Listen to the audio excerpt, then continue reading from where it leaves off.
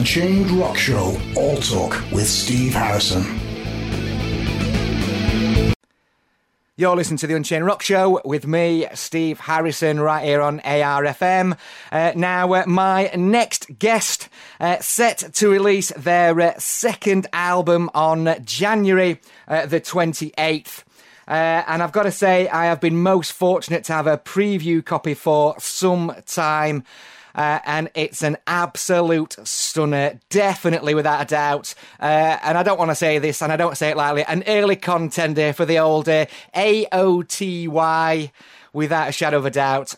What a pleasure to be chatting to Wayne from Scarlet Rebels. Wayne, how you doing? Hi, Steve. I'm not too bad. How are you? I am not too bad at all, mate. Not too bad at all. Thanks for taking the time out to chat.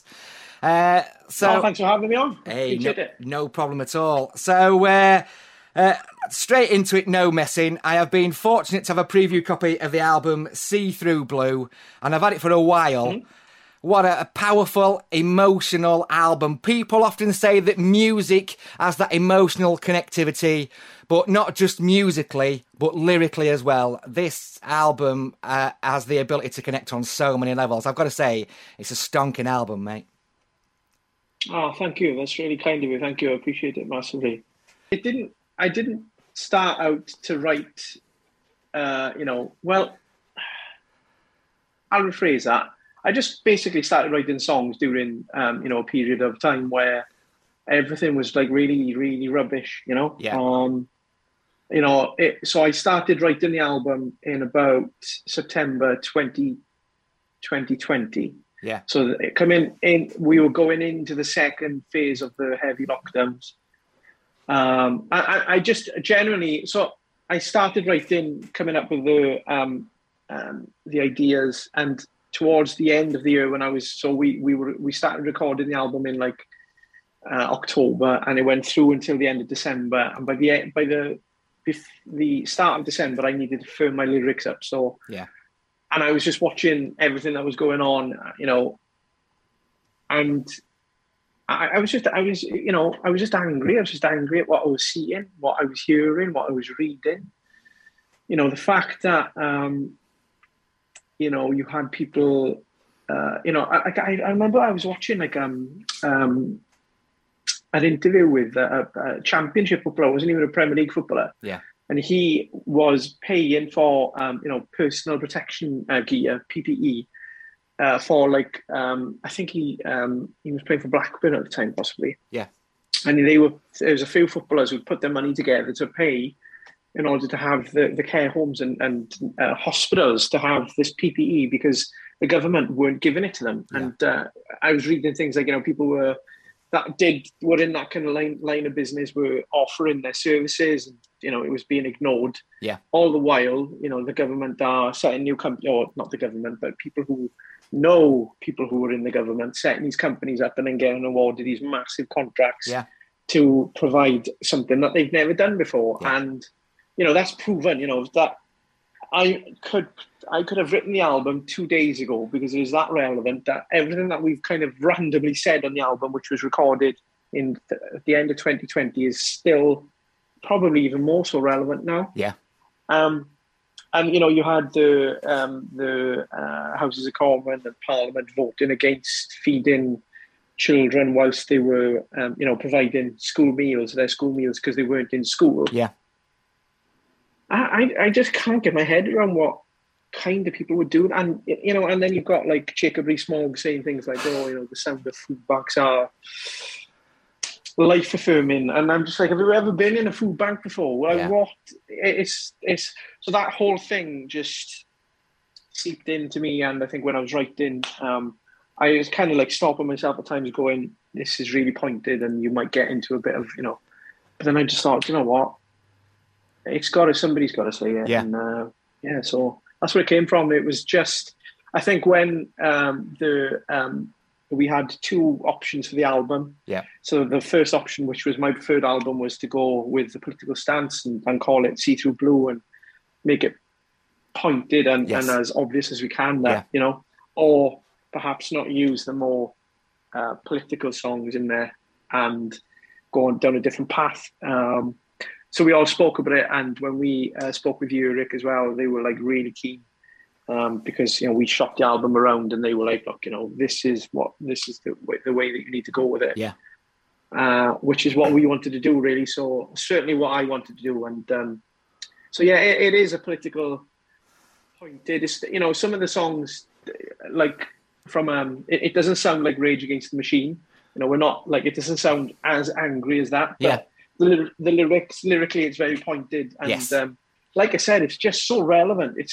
It's baffled me how more relevant it is now than it was when we first recorded it. Yeah, so, yeah. I think probably part of that is because we're actually seeing, some of those early suspicions sort of come to the fore, more evidence being sort of articulated through journalistic sort of investigation, and then seeing the impact of that. And it is quite a point for me. My wife works with NHS, and she's worked all the way through the last 2 years, we'll say. I'm not going to say the C word, but she's worked through the last 2 years. And as an aside, this is not my day job. Whoa, really? This is not my day job. I actually work in children's services for local authority for the council, and I commission and develop projects and build school places for kids with special needs, with special educational needs and disabilities. And the last sort of 2 years have been sort of had a significant impact. We've both worked through all the way through. Fortunate in one sense that we didn't have to suffer the impact of being furloughed, because some people have found it extremely difficult. Yeah. Without a shadow of a doubt. But to bring it back to the album, that was just sort of like a 30-second snapshot from my background. Why? It actually means so much to me, but I think that album will also mean a lot to so many people. You talk that it hasn't got the anger of Rage Against the Machine. I think from a musical perspective, I wouldn't have expected that from you guys anyway. But there are some elements around a bit of I think you've just released These Days as the video, and that has a bit of that sort of and I don't like pigeonholing, but it's sort of reminiscent of like that Springsteen-ish grit. That real sort of fervour, that reality, that sort of working class and understanding of the impact are at certain levels in society that you've just mentioned a couple of people there, including Rees-Mogg, that are so out of touch with reality. It's incredible. And I think that you've captured that, without a shadow of a doubt. Yeah, I mean, and that's the thing, we are, we're all, the band, we are working class. I'm working class, I and that's what it is. And you see, I don't know, it just gets me to the point of, I get so angry about it that it just makes me, so yeah, it was all directed into, into the songs like These Days and, and that kind of thing. So, yeah, I'm glad. Everybody that I've spoken to since we've been doing these kind of these interviews have all said pretty much the same thing. And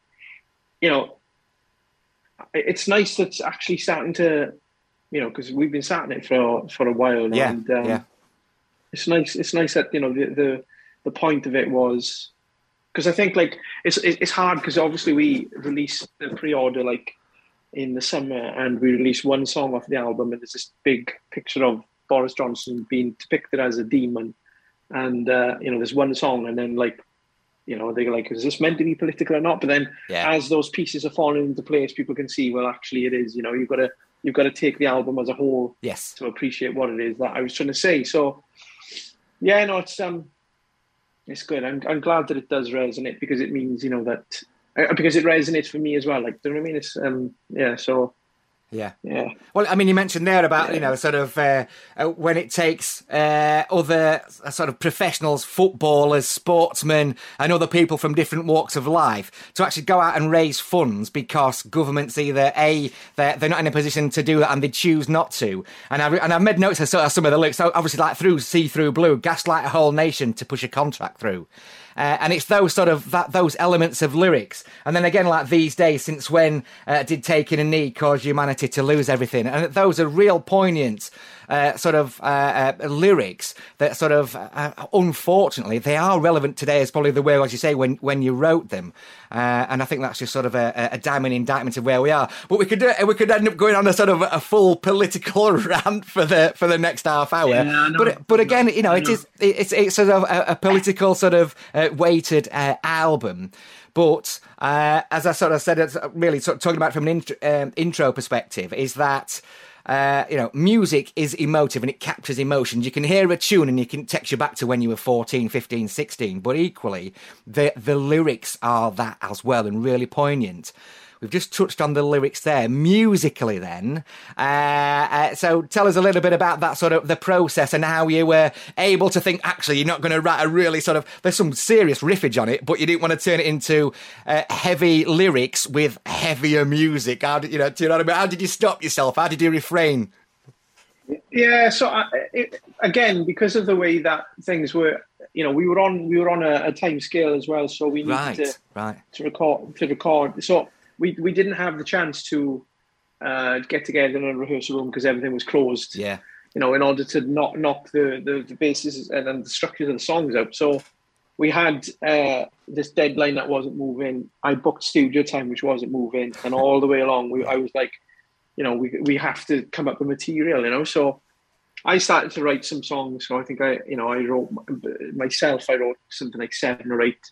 And then our guitarist Chris. So what I said to the we've got 2 people who write songs in the 3 of us write songs in the bands with myself, Josh and Chris, the other 2 guitarists. And I basically said to them, if you go into the studio on this day, you basically record all the ideas you've got as one guide composition of just a guitar or piano or whatever it is. So they both went in on these separate days. They put like their ideas down. So I had no idea what that was going to be. And then we built the tracks up from there. So, they were using working titles that I was using to form ideas about where I was going to take it lyrically and stuff like that. So,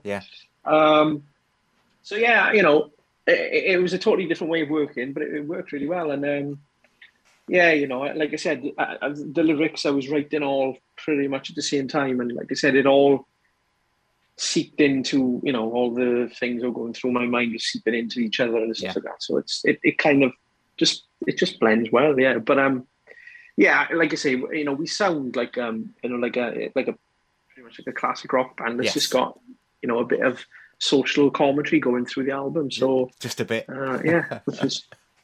Yeah. Well, I love it. I absolutely love it. And again, both from a lyrical perspective and a musical perspective, you've released sort of 4 or 5 singles already that have been out, either single releases or videos. But you've got a track on there called I Can Sleep Now. And I just wonder, a wonderful song as well, seriously. And I just wonder if you can sort of tell us, obviously not a lot of people have probably had the chance to hear it because it's not out yet, but just if you could sort of talk a little bit about that particular track. Yeah, I think it's one of the best songs that I've written. I think, to be honest with you, it probably is, in my opinion, the best song that I've ever written. So, so it came about from. It was a weird one because we were in the middle of recording the album, and there was something about it that I was just like, there's something missing off of the album that just that needs to be put in there. And I was watching Afterlife. I don't know if you've seen the show with Ricky Gervais. Yes, I've not watched the third series yet. Yeah, I've not watched the new series yet. I'm going to binge it. So yeah. Yeah. So in the series, the second series, there's a scene in it, and apologies to anybody that might not have seen it, that will get spoilers. But obviously, it's about Ricky Gervais. He loses his wife through cancer, and he spends a lot of the time grieving. And there's a scene in it where he's watching a scene that she's recorded, knowing she's on the verge of passing away through cancer.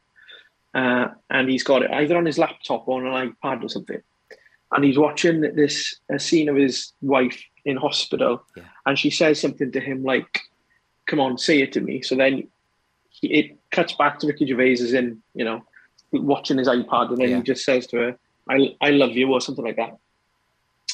And then she says back to him, "I can sleep now." So I was watching it, and I just thought, that's really poignant. I just like the phrasing, so I made a note of it in my phone. Yeah. And then watched the rest of the thing, went to bed.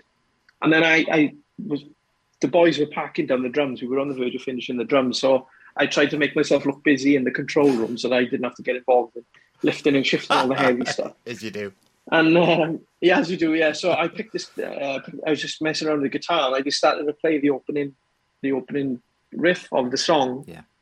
And yeah, so I came up with that riff, and I thought I like that. And then I went home. So I basically said, right, boys, I've got one last idea, and I'm going to go and work on this now. So I went home and I wrote the song there and then from that riff using the title of the song. So it's basically a reflection of things that I've been through the past 2 years and people that I know that have been through. Yeah, so it's a very heart on sleeve thing, personal song to myself. And again, it was one of those I was thinking, can I say this? Can I be, and I thought it's the best art, the best art is when people are in, are feeling these, either, very low feelings, blah, blah, blah, blah, blah. And when things turn to like they have done with the pandemic and stuff. And it just came from there. So, like I said, it was, it's one of my favorite songs I've ever written. Yeah, so Is that sometimes sort of difficult to sort of let that go in sense of you really put it out there, like you say, it's a heart on a sleeve, and often, as you say, the best songs come from either the real lows or potentially the real highs. But as an artist, I suppose that's the art form, isn't it? Really, about sort of being a lyricist, a songwriter. That you found that sort of you found that part of you that's happy to really open yourself up and then expose yourself in the sense of musically, lyrically, and emotionally to the audience. Yeah, I think so. Like we did our first album in 2019 was released, and there's a song called "Heal" on there, and that really resonated with people, But it was funny because people would speak to me about it, and it would mean different things to them. So obviously, I'd written it, and I knew in my mind what it was about. But yeah, people would thank me for it and say, that song's helped me through this, that, and the other. Like we're not a household name. We're not sold X amount of records and stuff like that. But even if it helps one person, I kind of thought it's something. You know what I mean? It's done its purpose. Yeah. And I think I did a little bit of that on there, and I think that is what I felt was missing. I just felt that I'd written another song called "Leave a Light On," which is a bit of an acoustic ramble. Yes. Again, going through my, basically kind of that is about the fact that because I've been in the band so long, and it takes a massive toll on your relationships with friends and girlfriends and stuff like that, and that it's hard. It's for people to put up with somebody who's away a lot of the time, to go away, basically chasing the dreams of a boy when when you've got the responsibilities of a man. Yeah. So that is what that was about. But there was just something I was just like, it wasn't emotive enough maybe. And then when I wrote "I Can Sleep Now," it was like, yes, it's just got that.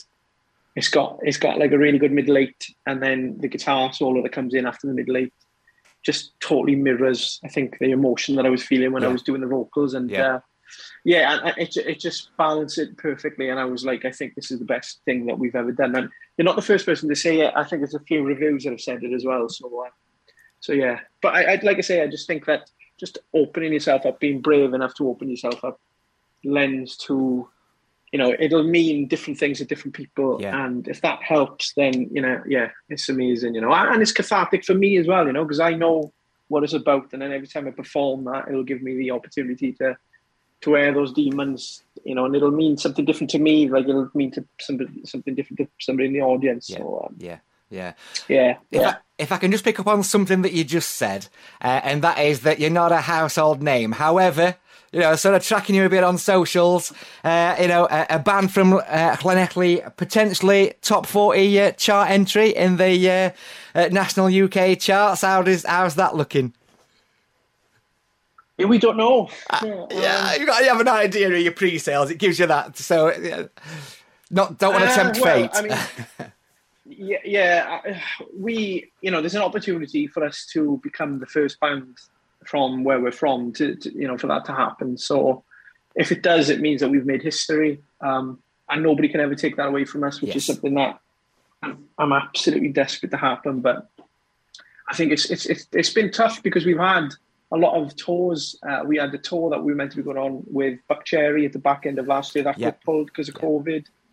We were meant to be going on tour ourselves, but that's been pulled because of COVID. Yeah. It's been not pulled, but been scheduled. So those instances where, you get into people's, certainly with the Buckcherry tour, the whole hope was for us to be, was to open up our audience so that hopefully that, that audience that we get exposed to with, a certain percentage of them would buy the album, would contribute to us making, and it got pulled. So the fact that we're even in with a chance is mind-blowing because people have really stepped up and been really kind to us and been pre-ordering the album and stuff. So yeah, but generally it's not, I'm not being cagey about it. We know we're in with a chance, but, we are, like you said, we're not, you're up against your Ed Sheerans and Adele's and, it's they have something like 1 billion streams, or whatever. And it's like, it's tough. It's really tough. So,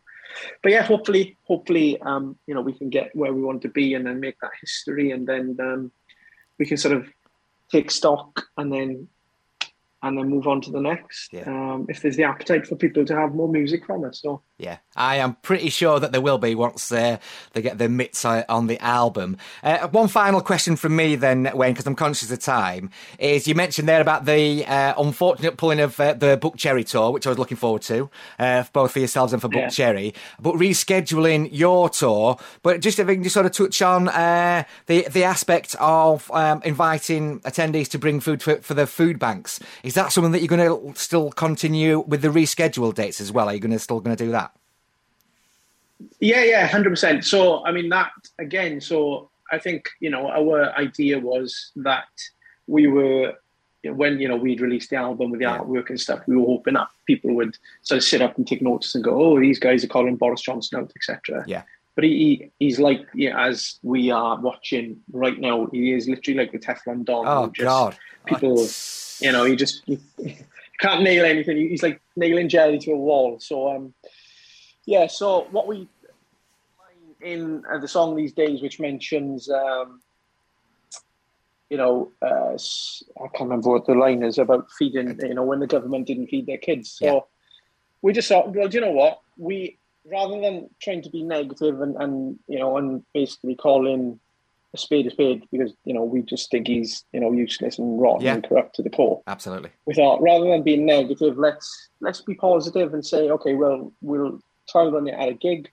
We had a gig in Cardiff and we said, look, we're going to be doing food bank donations. So if you can bring an item of food along and then we'll donate it on your behalf to a local food bank. Yeah. And we pretty much didn't have room in the van on the way home. So what we did, we just said, right, let's just do it everywhere. So what we've been doing is, so we've been, anywhere that we go, we've been sort of liaising prior to the gig to say to a local food bank, look, we're going to be taking collections, and will you be able to come and pick it up? Or, so that's what's been happening basically, is we've been, and all we are is just a lightning rod for everybody else showing their,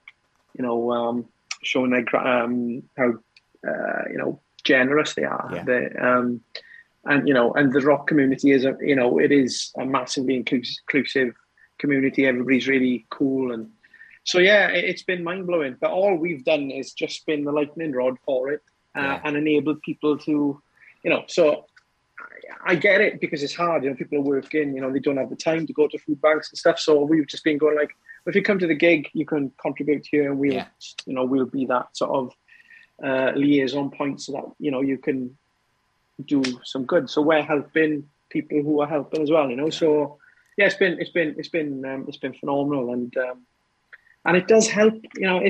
We've been to some of these places, and it's, you're not talking about people who aren't working and whatever. It's just that the way that things have gone with everything, with Brexit and everything, it's just like people are on the breadline and they're working every sort of God-forsaken hour that they can. So we're not, and that's the thing. There's nothing heartwarming about it. It's absolutely rubbish that they exist, but they do, and that is the reality of it. So we just thought if we can help and be positive, and that's what we wanted to do. And I think we've had people kind of saw it as like being a really cheap publicity stunt, but it genuinely isn't. It's just us trying to help as much as we can, rather than mourn about it. Yeah, so, I'm amazed that people would see that as a cheap publicity stunt. I think it's an absolutely excellent and honourable thing to do, certainly in light of the, as I say, current circumstances and impact on society that the last 2 years has. So, without a shadow of a doubt, absolutely honourable. Listen, Wayne, I will call it there. I just want to say, before I go, thanks very much for taking the time out to chat. The album is stunning. Genuinely, it is great. Really connected with me on a personal level as well. And great musically. And I wish you every success with the release on January 28th. And hopefully we'll get to see you on the rescheduled dates. Yes, mate. Yeah. If you could make sure you just hit us up and we'll have a beer and chew the fat and have a catch up. Good to meet you, man. Yeah, that sounds like a plan, mate. That sounds good to me. Awesome. Thank you so much for your time, Steve. All right, Wayne. No problem at all. Cheers, mate. You take care. Thanks, mate. Cheers, mate. Thanks.